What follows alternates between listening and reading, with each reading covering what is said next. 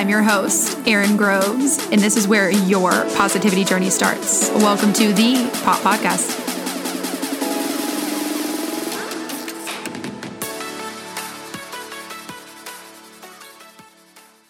All right. Hey, guys, and welcome back to the Pop Podcast. Happy Monday. I am, again, so excited to have yet another guest in the studio today. But before we introduce him, I wanted to give a little bit of background. This was someone that I met over the summer of 2021. So we're now in 2022. So about 6 or 7 months ago. And one of my good friends, Laura, who's also on this podcast, took me and invited me on a boat. And it was Scott's boat. And I just remember sitting on the boat and talking to him. And I'm sure, as we all know by now, I'm a very curious person, get into conversation. And I remember leaving that boat ride with 3 things that I needed to do in my professional life. And it's not often, I feel as if in my life, I've been very grateful to come across people that in a short boat trip in the middle of a summer leave you with advice. You're like, wow, this is exactly what I want to do. So I am so excited to have the CEO of SolCyber, Scott McCrady, on the podcast. Say hello. Hi, Erin. How are you? Happy Monday. He is so excited to be here. And I like to start every episode with just having you introduce yourself to the audience. So give us a little background on who you are and where you came from here in Dallas, Texas. Sure. I think sort of probably maybe a normal, childhood, if you will. Born in Fort Wayne, Indiana, lived there like 6 years. We ended up moving down to Florida, and its place at the time was not very nice. So I apologize to anybody who's in Lakeland, Florida now, but it's between Tampa and Orlando. And the joke was if you had to do anything important like get braces or get your eyes checked, you actually had to go to one of these cities to go do them. And the big thing that we were known for was, I believe we were like the first Hooters in America. Oh, wow. For all my men listeners out there, their ears are ringing. And so my family being very conservative, when we drove by the Hooters the first time, we were all, obviously all the boys, my brothers and I, we were very curious. And my dad was like, don't look. So anyway, we were there until we were about 14. And then just to have more opportunity, we moved to Dallas. So been in Dallas most of my life. Took about a decade overseas on some work and some other things. Went to a school out in East Texas. I was really small. Taught English overseas in Thailand. Learned Thai. So had a bit of a walkabout throughout my my life. You have an interesting story. And before we started recording this, he was telling me stuff that I'm like, I know we need to ask about. So you started your career in sales and in the corporate world. And there's not many people, and I know I told you this when you walked in, that start at the bottom and truly work their way to the top. We talk a lot about entrepreneurship, going out there, building your own business, starting things, all the things that come along with that. So my first question to you is, did young Scott think that he would be or want to be where he is today? Or do you feel that your life happened and the journey kind of just took you in this direction? Or was this a vision that you had as a child or in your early adulthood? Yeah, it's a great question. I think there's a couple things. So I think from a relatively early age, I had this image that I wanted to get out and do more. But when you're younger, you don't really know what quote unquote do more is. Absolutely. And so when I was in university, I got a degree in computers, management information systems. Came back to Dallas and got a job with a very large company up in Plano, EDS, for those who are around here. And at the time, being an engineer seemed like a very logical thing to do. But in the back of my head, there's this sense that I needed to get out. I needed to get out of Dallas. I needed to go on a bit of a journey. You've been doing this a while, so I'm sure you've heard this concept of the journey that all men need to go on, right? They need to go out, they need to figure themselves out, and they need to understand, what they're about and sort of get the life figured out. And so there's this sense of if I stayed in Dallas forever, then that was going to be stunted and I wasn't going to really get to where I wanted to go as a person or in my career or anything. But when you're in the moment and you're 23 and you're an engineer, building out computer systems, how do you get from there to somewhere else was not very clear. So that was a process that was in the back of my head. But as far as how to get there and what was the path, that was a bit of a trick. So there's a bunch of things that ended up coming up that allowed me to sort of make that transition. But there was always something in there. But wasn't clear on what were all the different things you could do to make that happen. It wasn't like, okay, I'm just going to leave my job and go on a walkabout for a year. I wasn't in a position financially to just sort of, make decisions like that. So that's how it got started. You made a really good point, because as someone that is in their 20s, starting out in the corporate world, I actually listened to a podcast yesterday that just put into words everything that I had feeling. You have a vision and you know that you want more, but you don't know the steps to get there.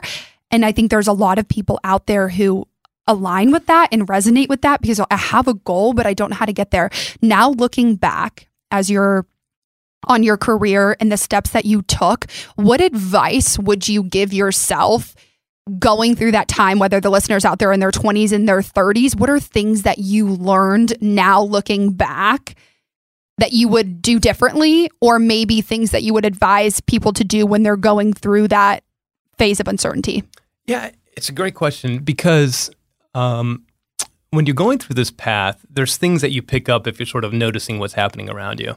And I'll steal something from a guy named Scott Adams, who I don't know if you know, he's the creator of Dilbert, but he wrote one time that, and I'm paraphrasing, so apologies, Scott, if this isn't 100% accurate, but he said, build a complementary talent stack, and that will take you much, much further than if you're an expert at one.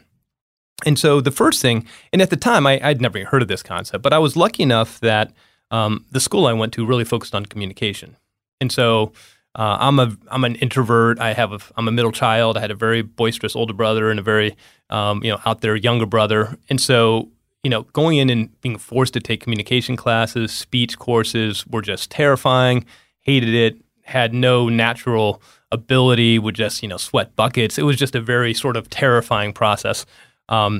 In fact, I was asked, I think it was my first year, because they had us take classes, and then they had an evening, I think once a month, where we had to do a men's class and a women's. So the women would go and they would talk and do a speech course, and then they'd bring them together, sort of like Toastmasters in the evening. So you had your daytime class, and I had to give one of the speeches when the girls came in, and again, being an 18-year-old guy, for me anyway, it was terrifying. So, but this concept of communication with a technical background ended up being, I think, what Scott Adams would call a complementary talent stack. So first thing I'd say is figure out what complementary skills you have that you can go out and solve to sort of move your career forward. And I think this is really, really critical, because we tend to specialize in one thing.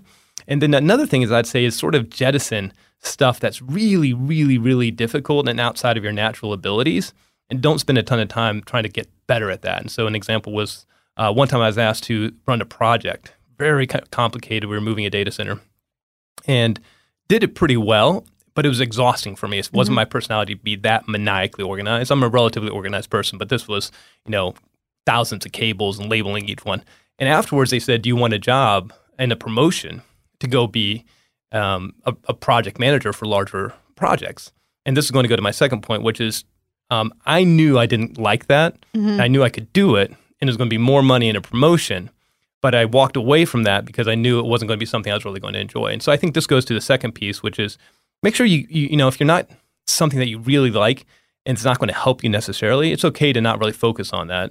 Find 2 or 3 things that you can stack together that makes you really interesting in the market.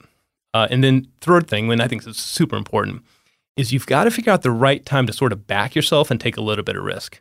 And I think this is wildly critical. I'll give it a story here is when I was at the company, my first one, it's a big company. There's a set sort of schedule around how raises are done and bonuses are done and all these things. And there'd be a lot of people that would be really frustrated because they didn't think they're being recognized the way they should be, and all the typical things that everybody who listens to this sort of understands.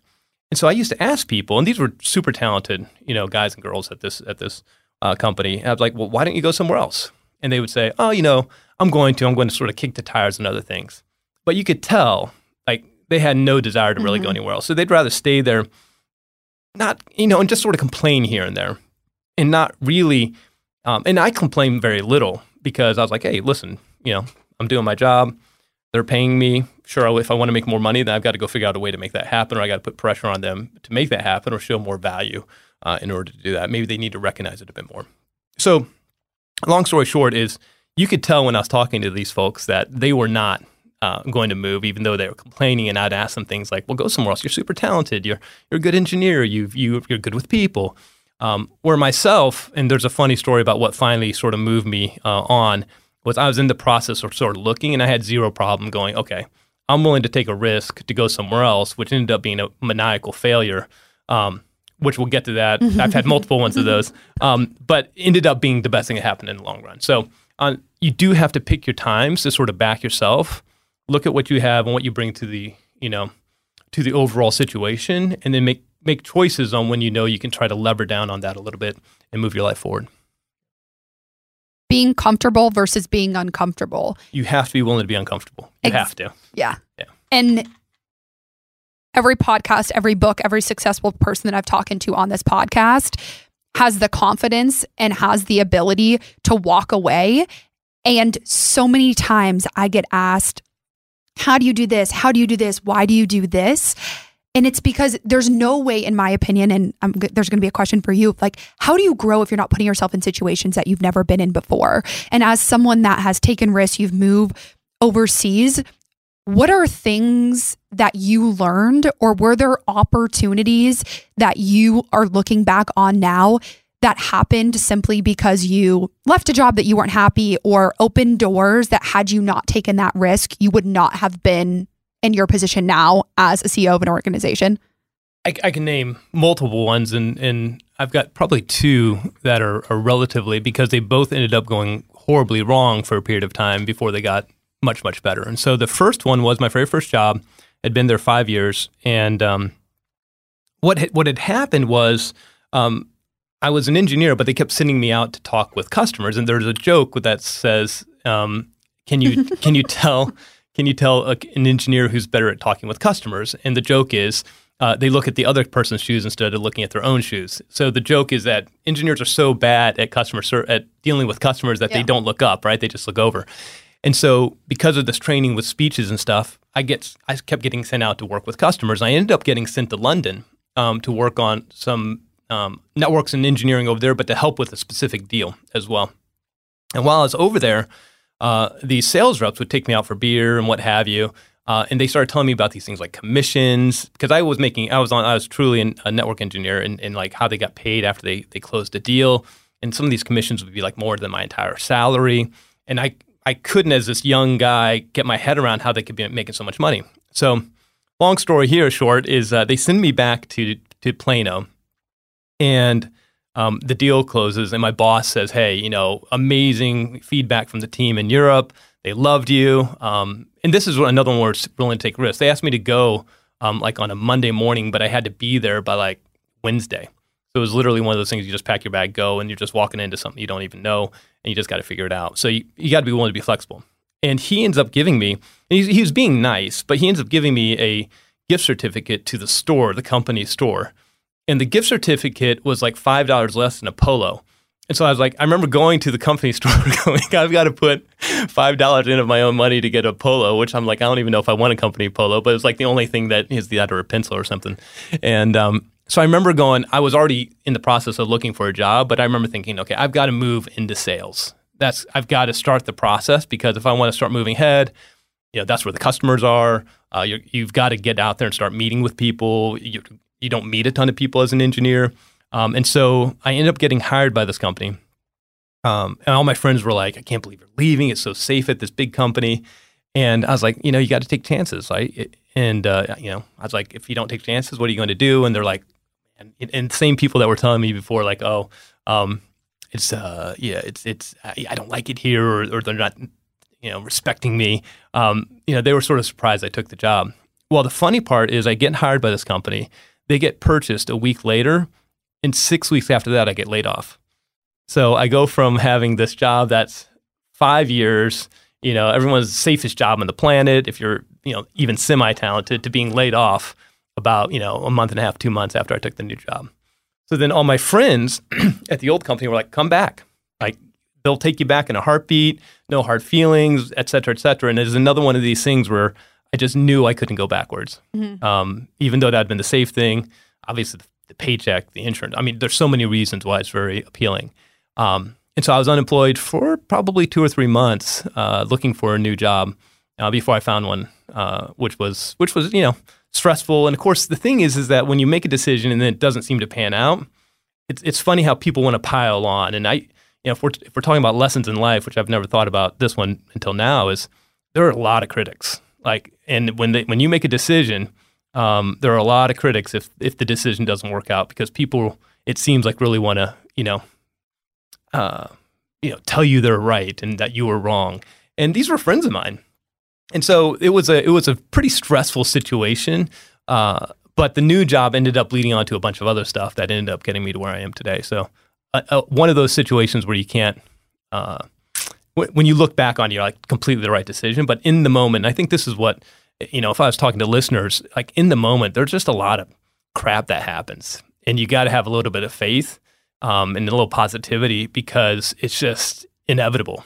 Anytime you're trying to do something that's different, bigger than where you are right now, different mindset, you're going to run into these situations. I ended up moving to DC, similar situation, went horribly wrong. And you just have to understand that it's going to get better and have that faith to get through that, because otherwise it's a very big challenge, but somehow it always does work out. Failure is something that not a lot of people talk about. We're quick to highlight. I have a podcast to highlight the success that people have, but every single person that I've had on this podcast highlights their failures.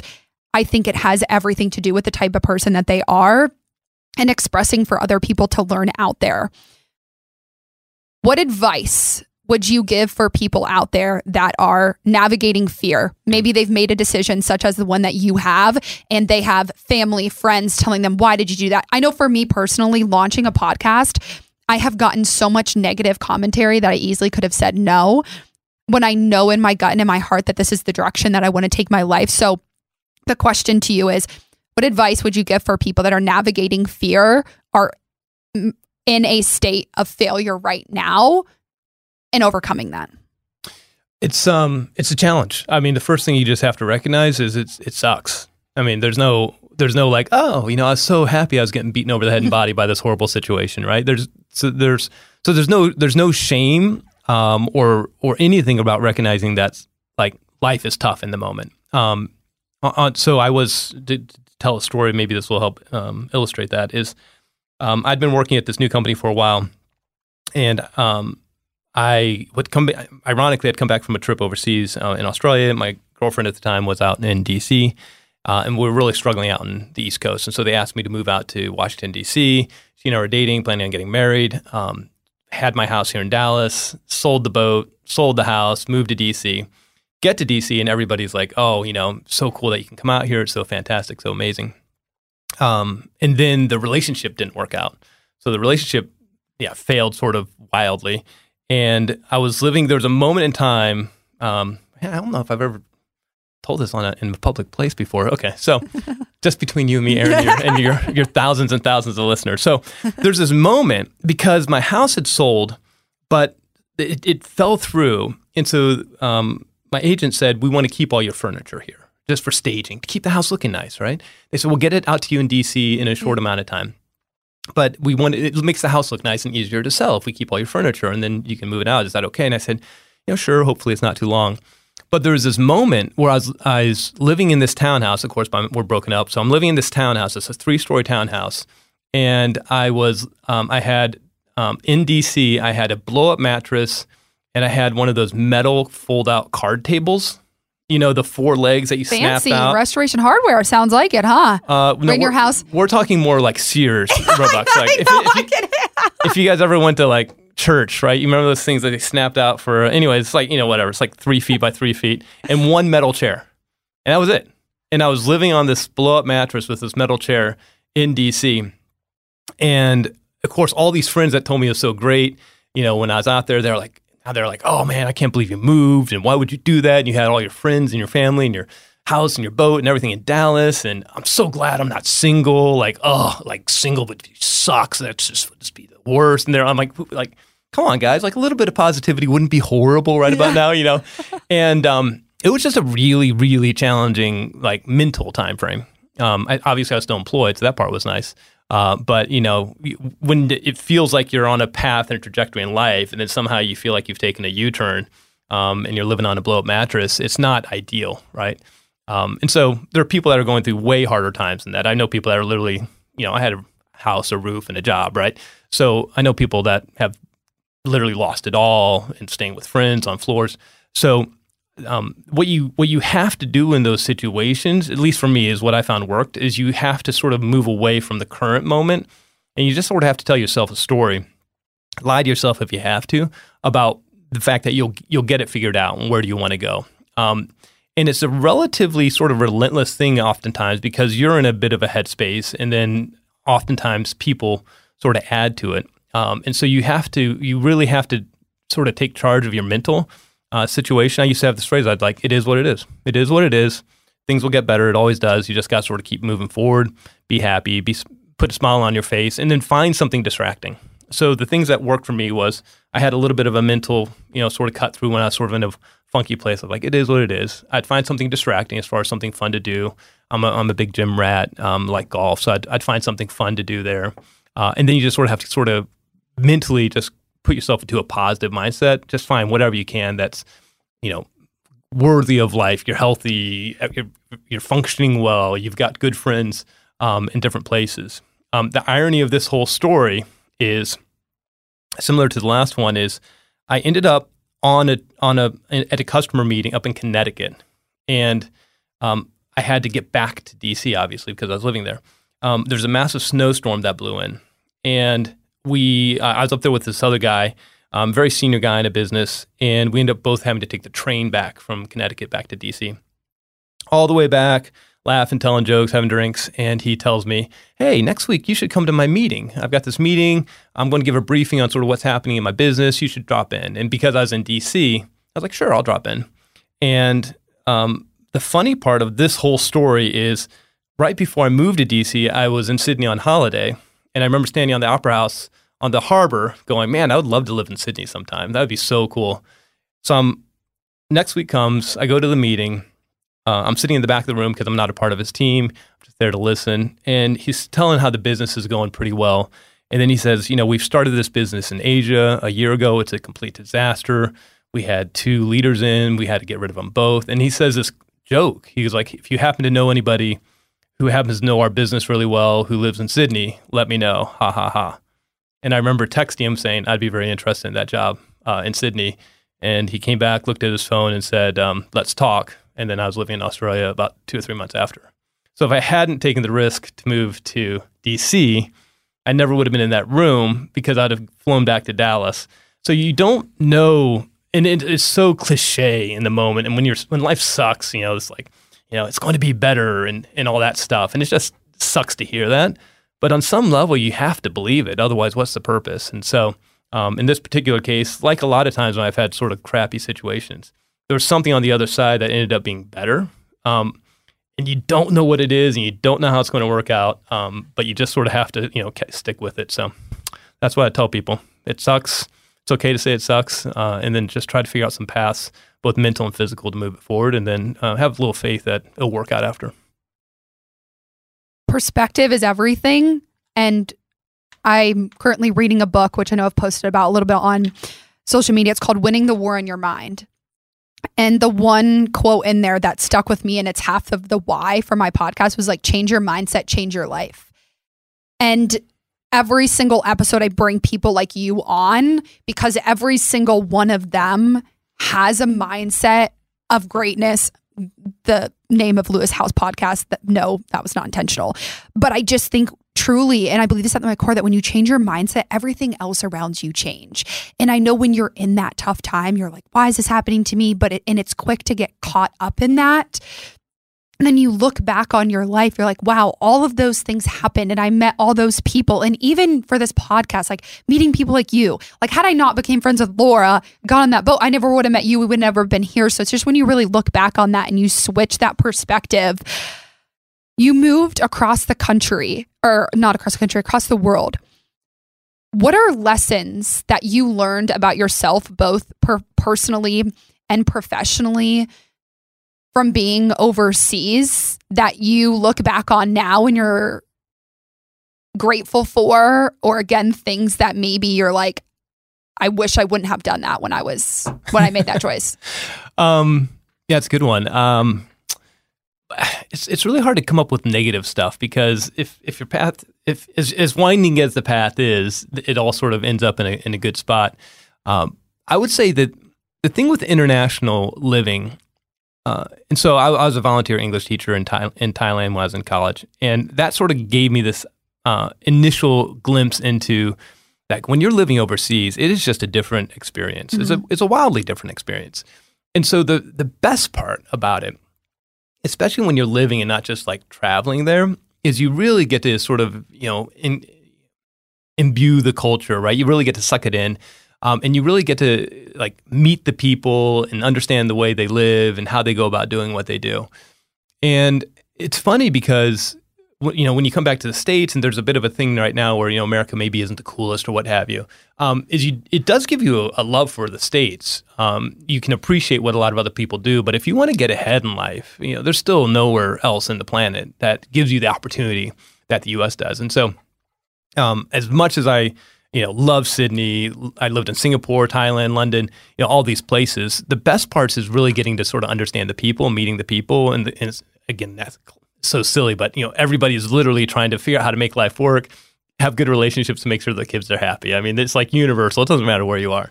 The things I love is it forces you outside your comfort zone. I mean, I did deals in Japan. You see stuff that you just are not mentally prepared for. Like there's this time where I was working, we were working on a deal, and we went to this karaoke place, and so it was the Japanese people, myself, and a couple people on my team, and everybody's singing karaoke. I'm a horrible singer, so I'm just sort of laughing and what have you. And this guy goes out and he gets into over his like suit. But not really. He ends up coming back with like a chipmunk outfit or something like that and sings a chipmunk song.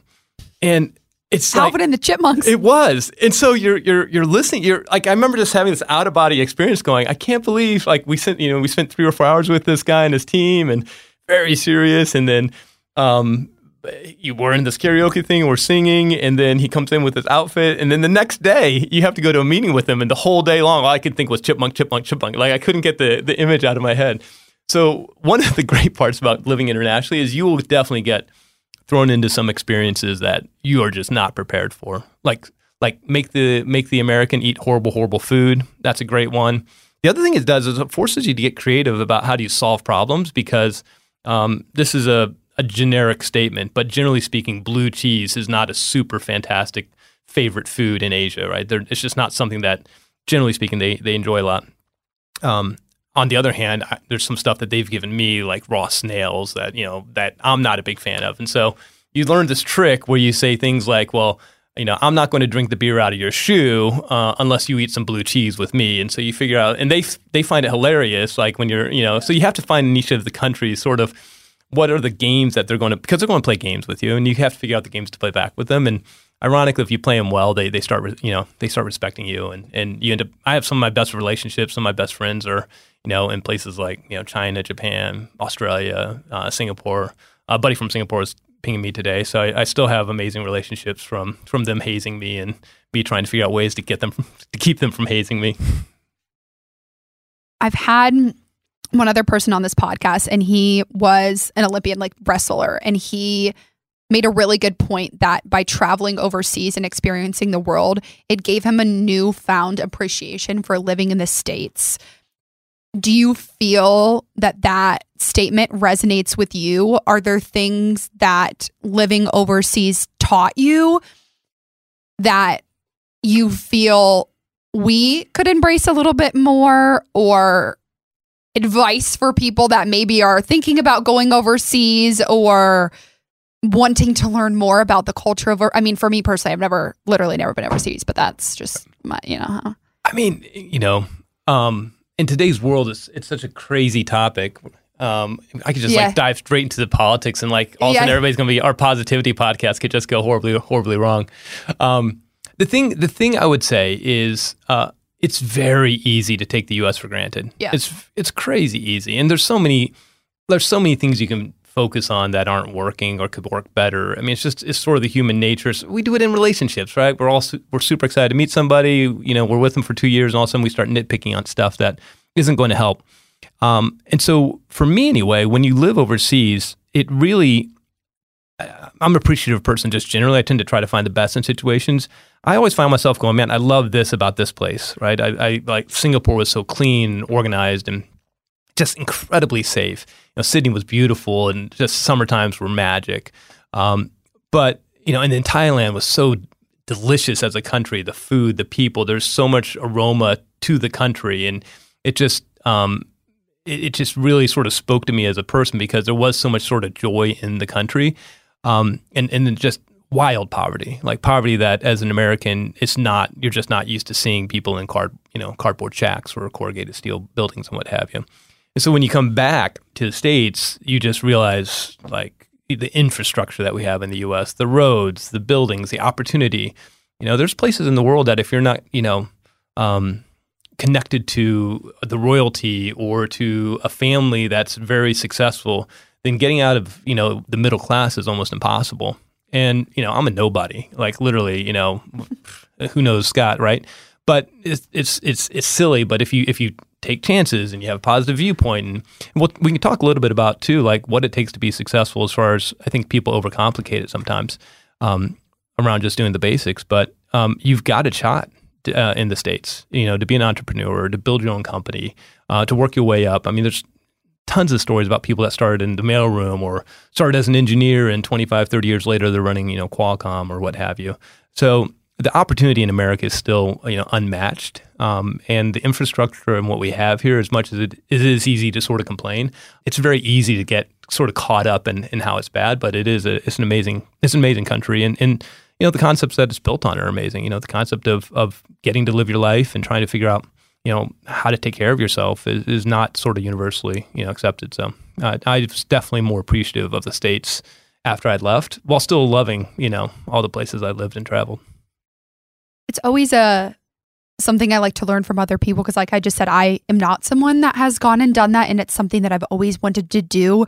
My family never went overseas, but every time I talk to someone, they always come back with just a different level of gratitude and an added level of humility. And it's so inspiring to me because unless it's hard to be, sympathetic and empathetic, I think there's a lot of people that struggle with that until you've gone through things. And I know for me, it's hard for me to empathize or see how someone's feeling if they've gone through a divorce. Like I've never been through that. So it's hard to really put yourself in someone else's shoes. And I think when you put yourself in those situations, not only are you're just opening yourself up for so much personal growth, and humility is one thing that all great leaders have. And just from the time that I've known you and obviously working your way up to the top as the CEO, what are some traits and characteristics that you feel make a great leader? And then the second part of that is, what do you think are some misconceptions or some mistakes that we as a society think great leaders should have, or things that we overlook in leaders? Yeah, it's a tricky one because it's really hard to explain. And so I use an analogy to see if it resonates with people, is because when you're trying to explain it, I didn't understand it when people tried to explain it to me. And the only way I can describe it is, when you're 12, right, and you meet somebody who's 20, they just seem super old and super mature and super wise, and they've got it all figured out, right? And then you get to be 20 and you're like, oh man, what do I know? And then you're trying to figure it out. And then you get, you think that people that are 30 and 40 have it all figured out. And I feel leadership is very similar to that when you're not in a leadership position, is you think that the leaders have all the answers and they've got it all figured out and they've got an amazing strategy and they're, fantastic personalities and they've got all these skills. And the reality, I think, is it's much less than that. And so a lot of times it's good people doing the right thing, getting good people around them is what a leader is. And so there's a bunch of skills I do think a leader has to have. But I do think it's over sort of dramatized.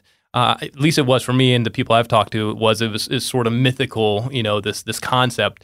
And now what I tell everybody is it's not really that mythical. It's like if you can get your own life under control and figure out how to really move your life forward, then a lot of times those things that you're doing there, you're just magnifying, buying 100 people, 200 people, 600 people.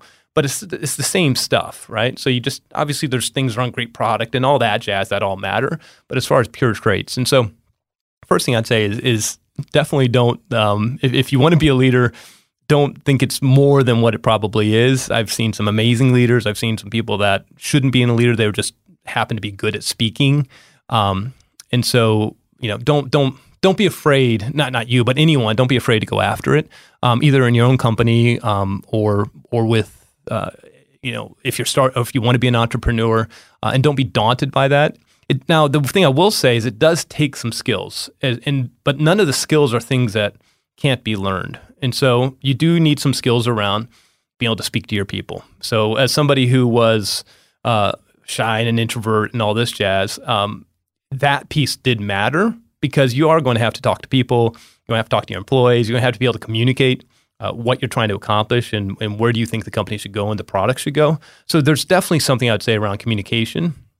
And I'd say what people over-rotate on is a lot of the really bad leaders I've seen are pretty good about communication, but they're just not good people, right? They're not quality humans. And so there's a lot of baggage that goes on behind the scenes. And so if you really want to build, in my opinion, a long, standing, stable, growing company, you have to have good ideas around what you're selling and what your product is so that your product has to bring value to people.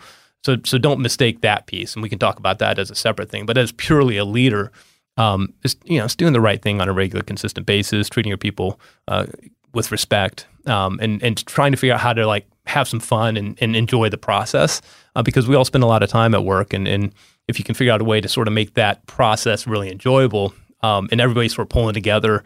I love sports, so the sports analogies always work, but winning and deals and product that people love and that bring in value, that just makes for a fun environment.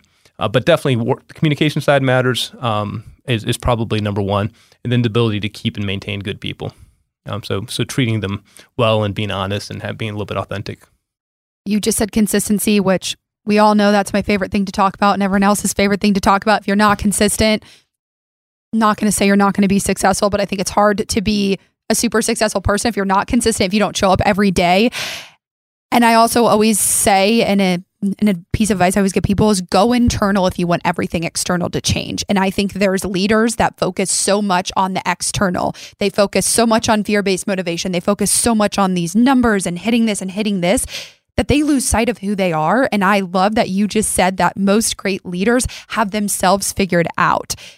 And you are a spiritual person, which I want you to share a little bit about where that came from and what that journey for you looked like, because I don't mean this in a sexist way, but it's not often that you find CEO alpha personalities in the business world that will be the first to say that I'm a spiritual person and I went internal on things. So from me as the interviewer, I'm just curious to hear what that journey was for you and for other people out there listening that can resonate with your story.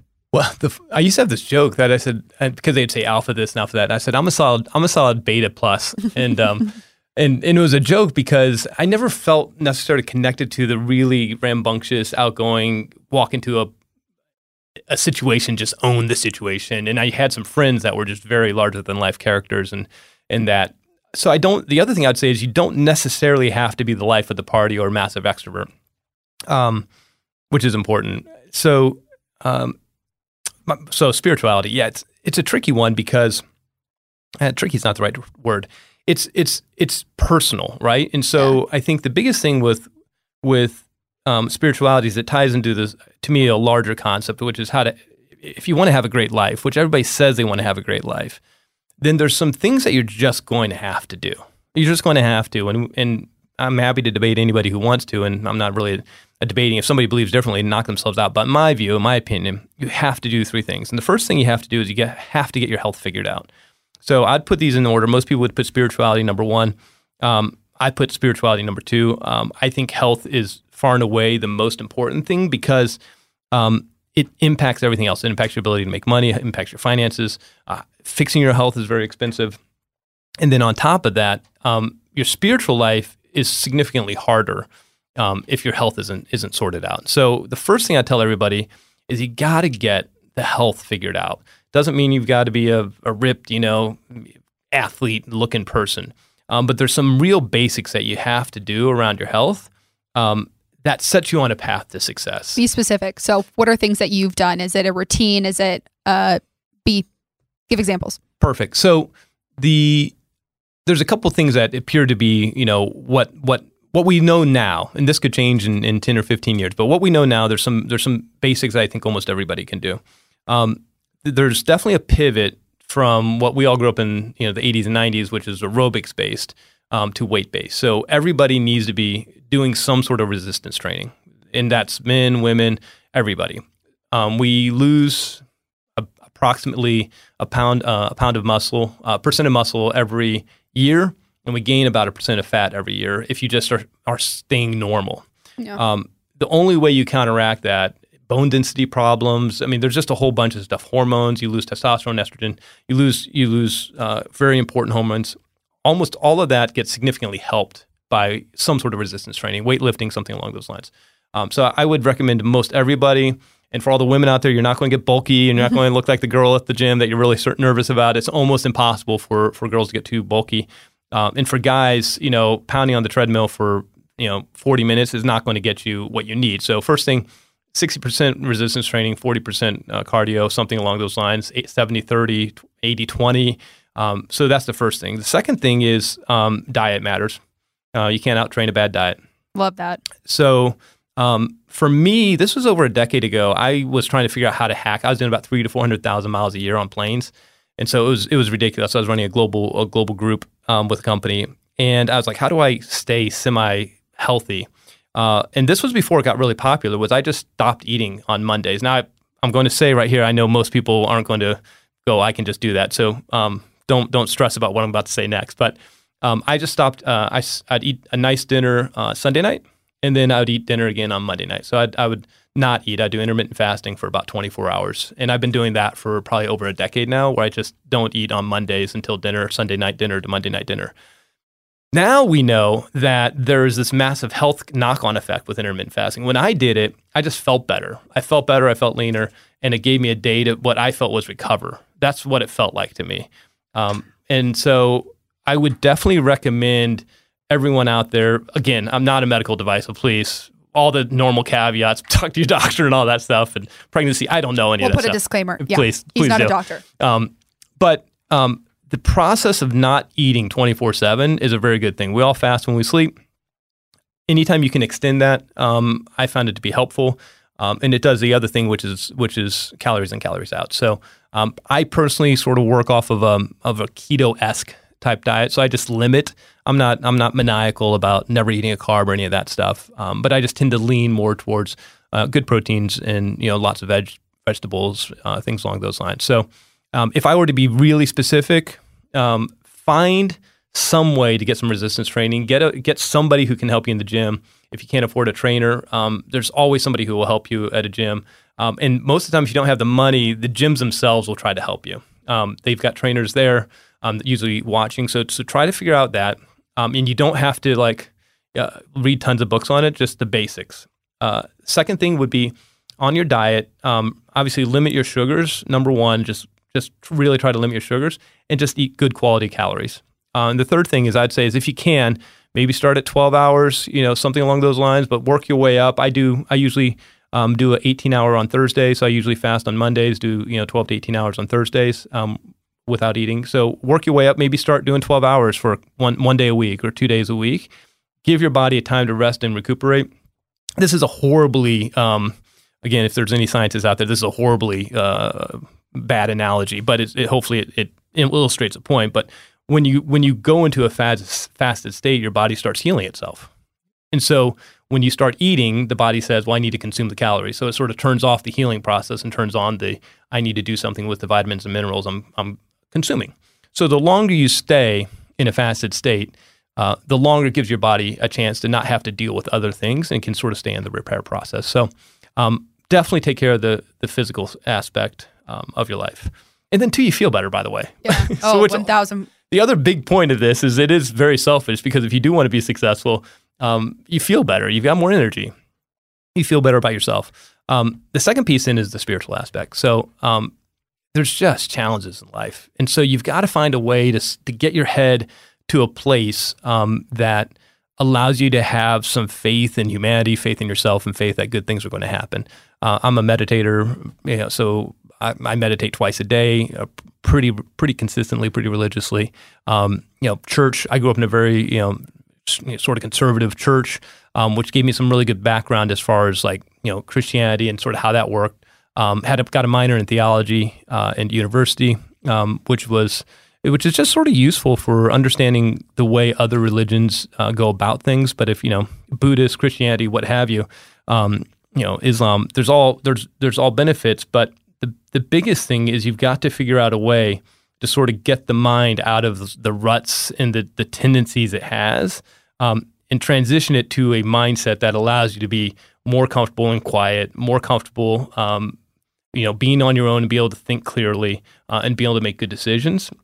And then that allows you under tough times to sort of deal with the conflict and the stress that's coming, because, it just happens, right? Life, you can't control life. And so if you can't control life, then the only thing you can do is control your health as much as you can, and then control your spiritual mindset. And it's not, again, this isn't super difficult. There's podcasts that are on positivity. I know one. I've heard of this person named Erin. She has one. Not me. So there's tons of stuff you can do. But I'm a big meditator. I think As am I. 10 minutes, twice a day works miracles. Ironically, almost like the majority of good ideas around business or critical things that we need to do oftentimes come after I've done this. Like I'll be sort of finishing up and oh, this would be a great idea. We should do this. Our customers would love it if we do this. So the other thing it does is, similar to health, is you get these knock-on benefits of oftentimes coming up with really important decisions or important ideas that allow you to continue to move, your monetary side forward.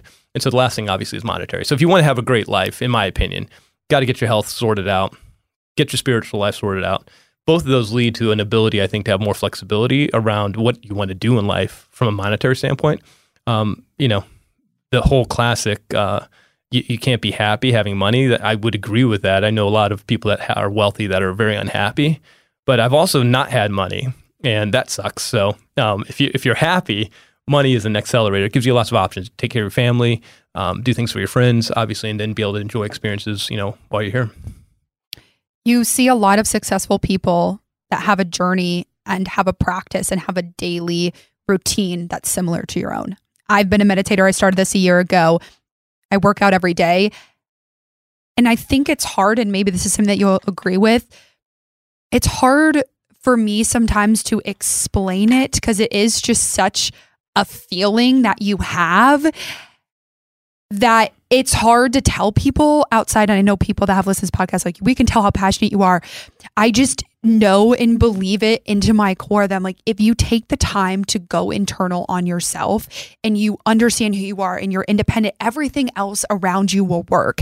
And there's a part of me that gets in my head because they're like, okay, you're not a CEO of this, or you haven't had this success. I'm 25. I hate to say it's like my age, but it's like, I just know from the places that I've been and like the opportunities that I've had I not done all those challenging things and journaled and written out all of the things that I like or the places that I want to go and all of it, I wouldn't be where I am today. So how would you describe it? Because it is a personal thing. It is an emotional thing. So if you were to describe this, if the classic, the alien landed on Earth and said, explain to me this thing that you do and what the benefit is, how would you explain to somebody who's never had it? Because it's tricky to explain like why this helps somebody.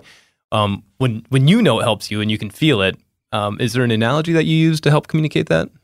I just feel that when you do the hard things in life, when you do the things that no one else wants to do, when you sit and meditate when there's 50 other things to do, when you go to the gym and work out, 90% of the people aren't going to do those things. And so for me, it's like, I've always had a vision that is probably a lot bigger than I'll ever get, but I've just always been someone that woke up every day and I wanted a purpose bigger than my own. And I walk up to people like you and I LinkedIn message people like you, and every single one of them told me the exact same thing. I meditate, I work out, I do all of these things. And so in my mind, I'm like, if all of these people have what I have, and you'll hear a lot of successful people say, find someone or find a mentor. And I had that for myself, that emulates a life that you want, and take their advice. That doesn't mean take it down to the core and do every single thing that they did. Be authentic in who you are. But for me, and I'll give a little bit of a story here, which once this episode comes out a little bit, or you guys would have heard it on last week's episode, but there was a point in my life when I wasn't happy and I wasn't doing anything that I'm doing now. I was insecure. I wasn't confident. I was 16. I was going through everything that all of us young people go through. And I found fitness. And my life forever changed. I was addicted to the endorphins.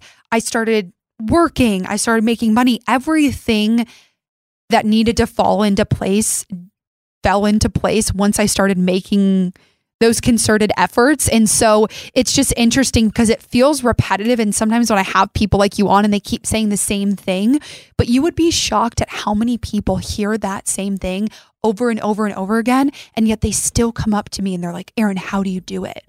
Like, I take care of myself first. And it's not in a way that's selfish. It's in a way of like, I have a vision that's greater, that I want to serve people. And the only way I can serve is if I take care of myself first. The only way I can create for this podcast is if I go internal. So I think it's a long-winded way to answer your question. And I don't really know if there is. I mean, I've been a podcast freak my whole life, but I think it's hard to explain. But if you're listening to this on the other side, I think once you get there, you'll know where we are. It's kind of like, again, like I don't have kids. Everyone says like, once you see your kid, it's a different type of love. Maybe it's that similar feeling, but it's just one of those things of like, this is it. This is what I've been working towards. Makes sense. I mean, what's the classic phrase? If you don't have energy of yourself, then how do you give energy to anyone else? Right. Yeah.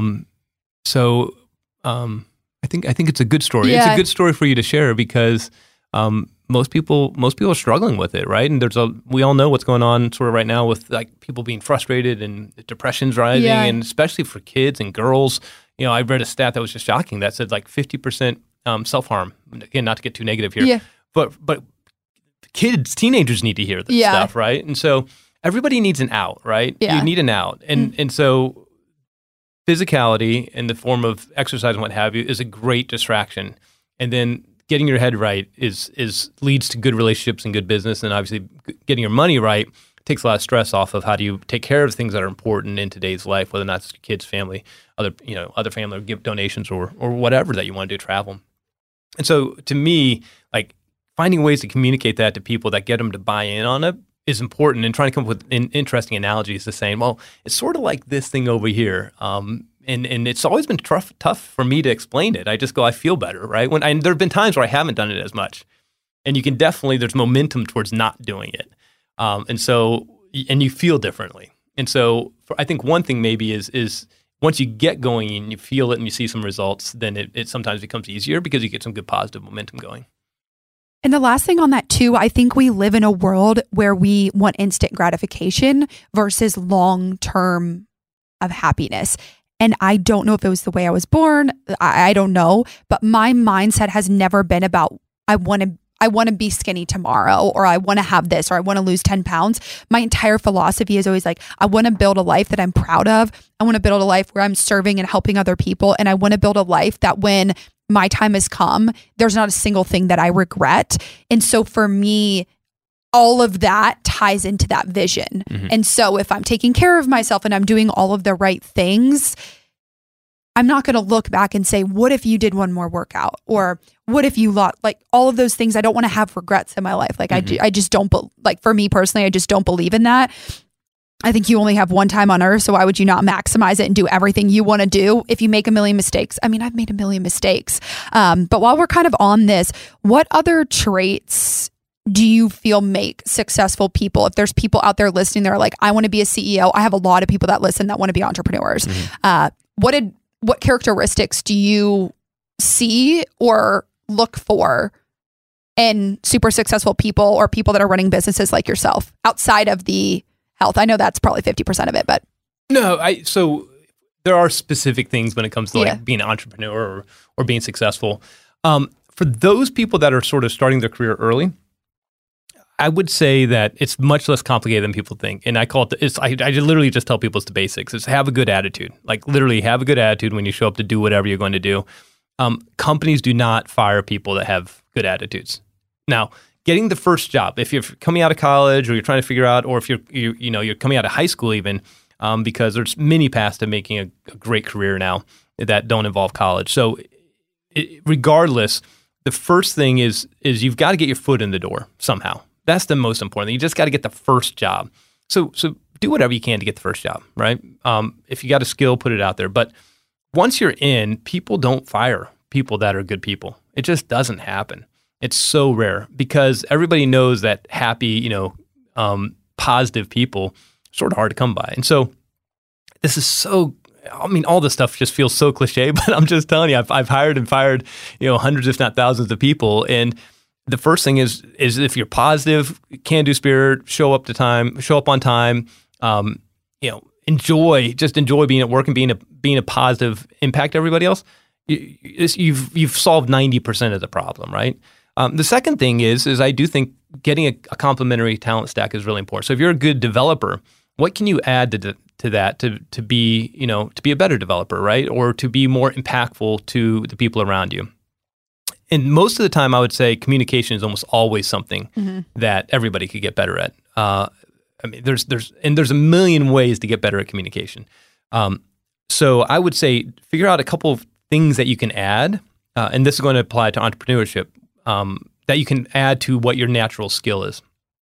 So my background is computer security. So obviously I'm entrepreneur in the computer security space.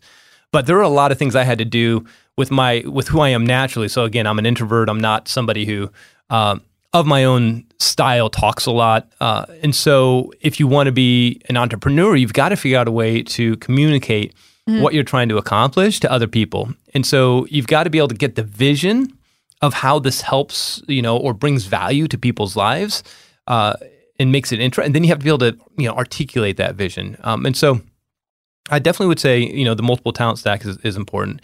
And then the third thing is, when you're sort of moving, however you want to go about doing it, you've got to have the ability to align what you're trying to accomplish to what the customer cares about, right? And this is a unique skill, and it's something again that can be that some people maybe have it naturally, like many things in life. There's maybe a very small percentage of people, but this is also something that you can learn. But the ability to understand the customer and how you make their life easier, better. And the easier is either allow them to go home, see their family faster. It takes uncertainty off their plate so they have more clarity on what's going to happen to them. It allows them to have less cost so they can build their product in a very competitive market. So there's lots of things around when I say easier.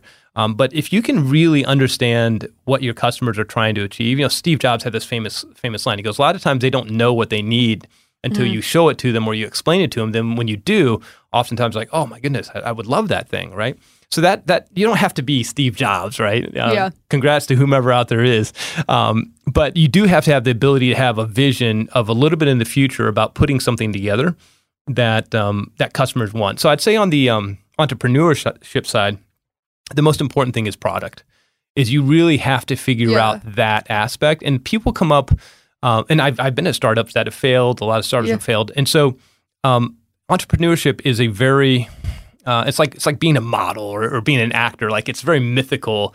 And this isn't to make people question themselves, but I'm just going to be realistic. Is a lot of people go to Hollywood, they don't make it in film or what have you. Same thing in entrepreneurship. Now, a lot of people end up doing multiple things, and then they finally hit it. Some hit it on the first time, some hit it on the second, the third time. But usually, where there's failure, it's because the entrepreneur is very fascinated technically about something. They want to solve a problem. So if you're a painter, they're very fascinated with technically how to paint something. Or if you're an engineer, you're fascinated with how to solve this problem. But the question is you've got to have somebody else who cares, right? And so there's a famous quote: "You want to be a billionaire? Build something that 1 billion people will pay $1 for." Right? It's not that hard in a theoretical manner. Yeah. But the tricky part is going, what is it? How do I make their life better? Right? And if you can get that question answered, and people will pay you for it, then you're on the right path to success. The other thing I tell entrepreneurs, and I think this is really important, is if you start telling your story at zero about how your thing can help them become successful, and so you tell the story and people get excited about it. They can get excited up to what I call the 90%, which is telling you how amazing it is and how they were so fascinated, so interesting. The last 10% between where they tell you it's amazing and they cut you a check is all that matters, right? And so what happens is it's very easy to either get told bad things. So you get people that are like, this thing sucks and it's terrible. Airbnb, famous story. I think they got turned down by like 100 people that said nobody's going to allow strangers to live in their house. That's insane. They really believe that was going to happen. So sometimes it's the negative part about what people tell you, and you sort of have to fight your way through that. But the reality is you've got to figure out a way to get somebody to cut you a check. Mm-hmm. And you can't necessarily buy in all the good stories, because a lot of people will tell you good stories about how they love the idea. The question is would they pay for it, right? Yeah. And as an entrepreneur, it's very easy to get enamored by the love story of the thing, right? And you need to be, actually. Otherwise, you get turned down 100 times, you're never going to get your money from whomever you need it. But on the other hand, you do have to have some what I'd call realism around, are people going to actually pay for that thing? And so there's like almost everything in life, right? There's this duality that's constantly at play with life, which is, as you said, is like you always got to do one more. You got to live your best life. You got to do this. But there's also this balance of like, well, it's good to get a good night's sleep. It's good to spend some time with friends. It's the same sort of here, which is you have to really buy into your vision and you have to trust it, and you have to really believe that it's going to bring value. But you can't get so enamored by it that you sort of lose sight of the fact that nobody's paying you for that thing. And a lot of people will tell you sweet, sweet things, but if they don't cut the check, then your product doesn't have a fit in the market. And that's really important. One of my Sorry, that's a little technical on entrepreneurship. No, you're fine. It's a different perspective, which I love. I mean, every guest has a different, they go super granular, they don't go super granular, but it is funny because I like to think that I'm a positive person, but I have had people that are like, Erin, you sound pessimistic right now, or they come at me like, I just have a sense of realism. I think there's a lot of people that they do have a vision, and I'm definitely someone, and that's why I'll be the first to be like, I do have a big vision, but I also think you have to bring yourself down to the ground level and to the earth level and be like, is this actually something that is realistic? And that's where, to me, and some of the successful people I've had, they're positive people, but if you came across them, you would almost think the opposite because they're pessimistically optimistic, which again, like kind of contrasts each other, but it's like they're so realistic and they're very logical about where they're going that if they didn't have that sense of realism, they wouldn't be where they are today. So it's a double-edged sword, but it is a good point to bring up because you always hear the big names like have a vision, go chase it, passion, positivity, all this stuff. It's all great, but if there's no action, if you're not being realistic about where you're actually going, you're not going to get anywhere.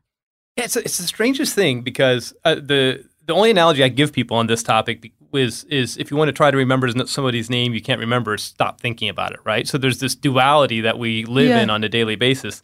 And it is known, very well known in the VC world and in the startup community that a lot of companies pivot. So the concept that they start with a concept, nobody's buying that concept. So Slack, there's a famous story around how Slack was, I think, video games or something. They were building something else. So are you familiar with Slack? Yeah, I use that. Yeah, okay. Communication, yeah. For those who aren't out there, it's an instant messaging and communication tool and file sharing tool that a lot of corporations use.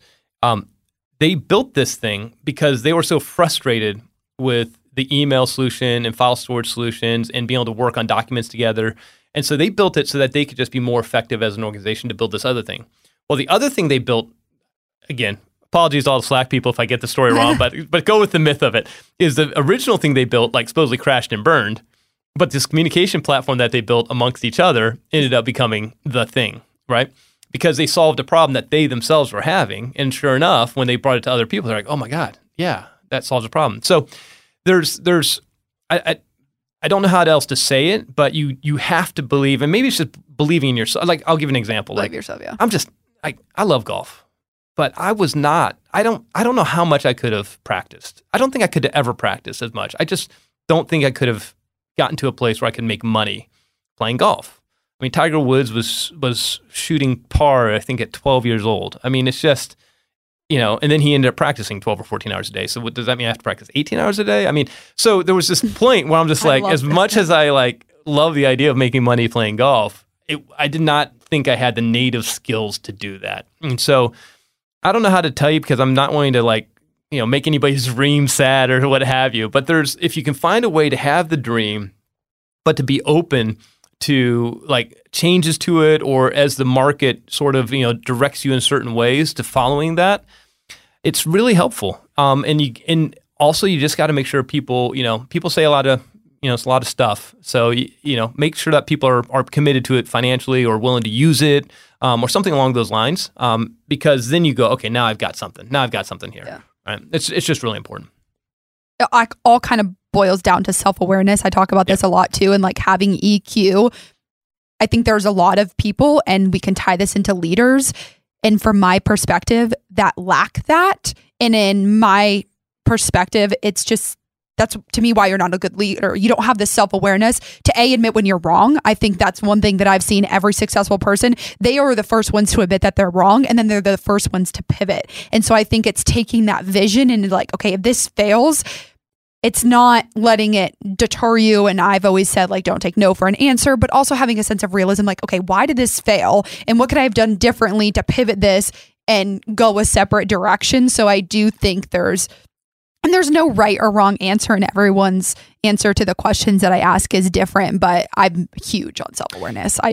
And it matters. I mean, so sorry, I keep using all these stories. So, but again, the only way I know to tell this stuff is by most of the time names that people know, like Tiger Woods. So Steve Jobs, there's this famous story about Steve Jobs and one of the original Apple machines where he told this guy, he's like, we will never use a certain type of, I think it's like a disk drive or something like that. And all the engineers knew that it was impossible. There was nothing out there in physics that was going to get around using this disk drive. And so, but it was marring up Steve Jobs' vision of the purity of the machine and all this whole stuff. And I think, the only reason I bring this up is I think this is an example of Steve Jobs got it right, most of the time. But there were times where his people knew that he was pushing the boundaries too far, or he was just wrong. And so they were flying somebody in, I think it was from Japan, and hiding the guy under the desk every time Steve Jobs would come down to look at the machine. And they were hiding the disk and the components in another machine. And they kept showing Steve one version of the machine. And he's like, is it working? They're like, no, we still can't get it working because there's no way physics wasn't to the point where they could get this thing to work.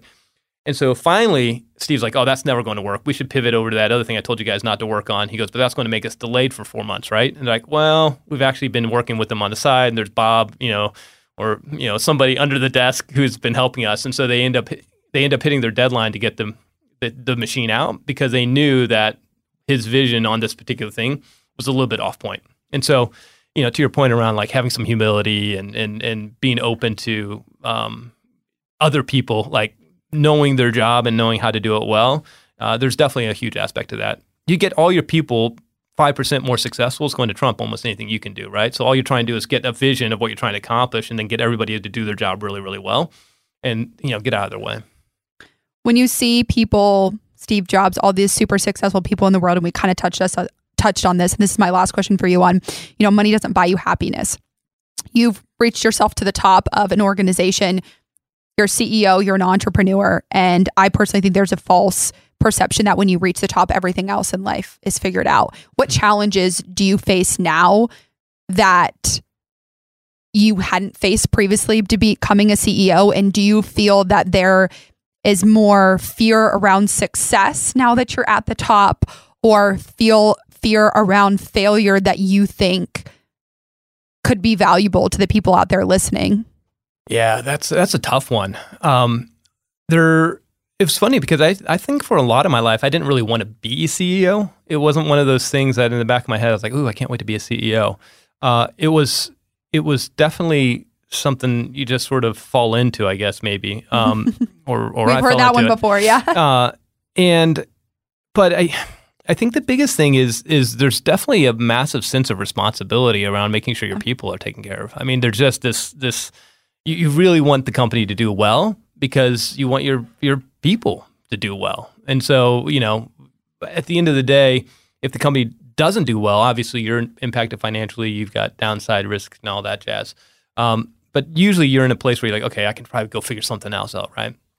But at least for me, there's just this incredibly strong feeling of like, okay, we've got to figure out a way to like crush this thing because I've got all these people that I love and I want them to crush it with me. And it's sort of like, what's the use of making a ton of money if you can't share it with anybody, right? And so the journey, oh God, I was about to say the journey is as important as the destination, but it is sort of in a way. Like, if you're going to spend this time building a company with people, then you want them to have a good time and you want them to have some rewards at the end of it too. So there's definitely that would be a strong sense of like, you can't let people down for sure.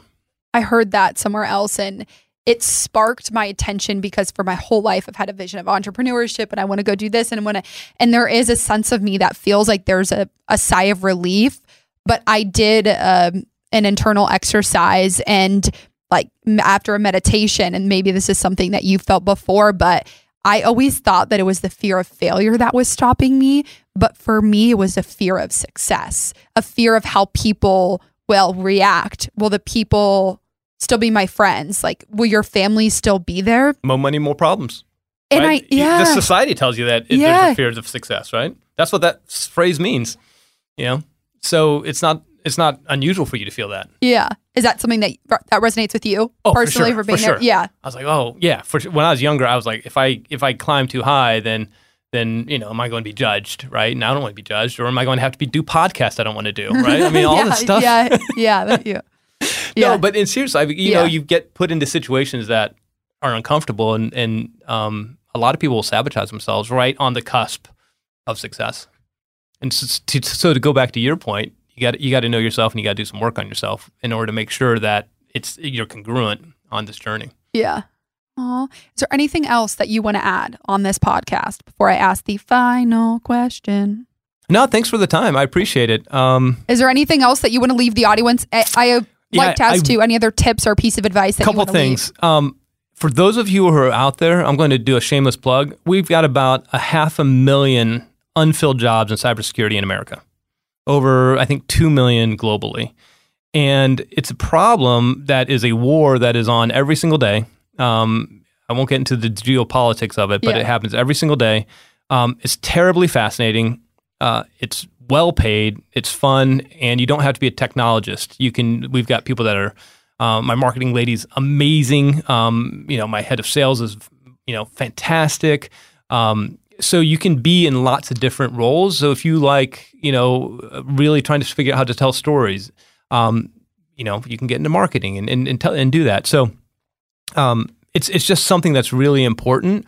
And we're just in a staff shortage, and it's going to be that way for a long time. It's a growing industry. So if you're thinking about what you want to do with life, then I would definitely encourage anybody to at least give a kick to kick the tires on cybersecurity. And I think one of the biggest things is it matters. We all want to do, you said you want to do something that matters. You want to make a difference. And so obviously there's lots of ways you can do that. Many, many, many ways you can do that. But, in the space, you're definitely doing something that matters. We were dealing with an organization the other day that got breached, so hackers came in, took over the organization, shut it down. So entire manufacturing capabilities were unable to be operable. And so you go in this process of helping them get back online and be able to do what they do. So it's just something that I'm passionate about. Of course, it's a very geeky thing to say you're in cyber, but there's just so much that you can do in the space. So anyway, anybody who is out there, you got kids, grandkids, nieces, nephews, uncles, brothers, sisters, anybody, then have a give a think, because we've got lots and lots of jobs. Send them your way. And send them our way. Send them to anybody in the industry right now, because everybody needs them. So that's a shameless plug about just what we're trying to do out in the world. Okay, I like that. Yeah. We love that. And the final question that I ask every single person that comes on this podcast is, Scott, what are you grateful for today? That one's an easy one for me. It's the only things that matter, right? Relationships and health.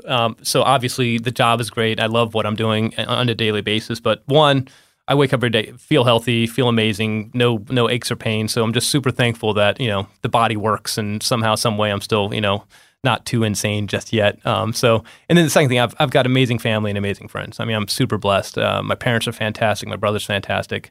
My friends are just unbelievable, super supportive. You can talk about, anything and everything. And they're all over the world, and they come and visit me.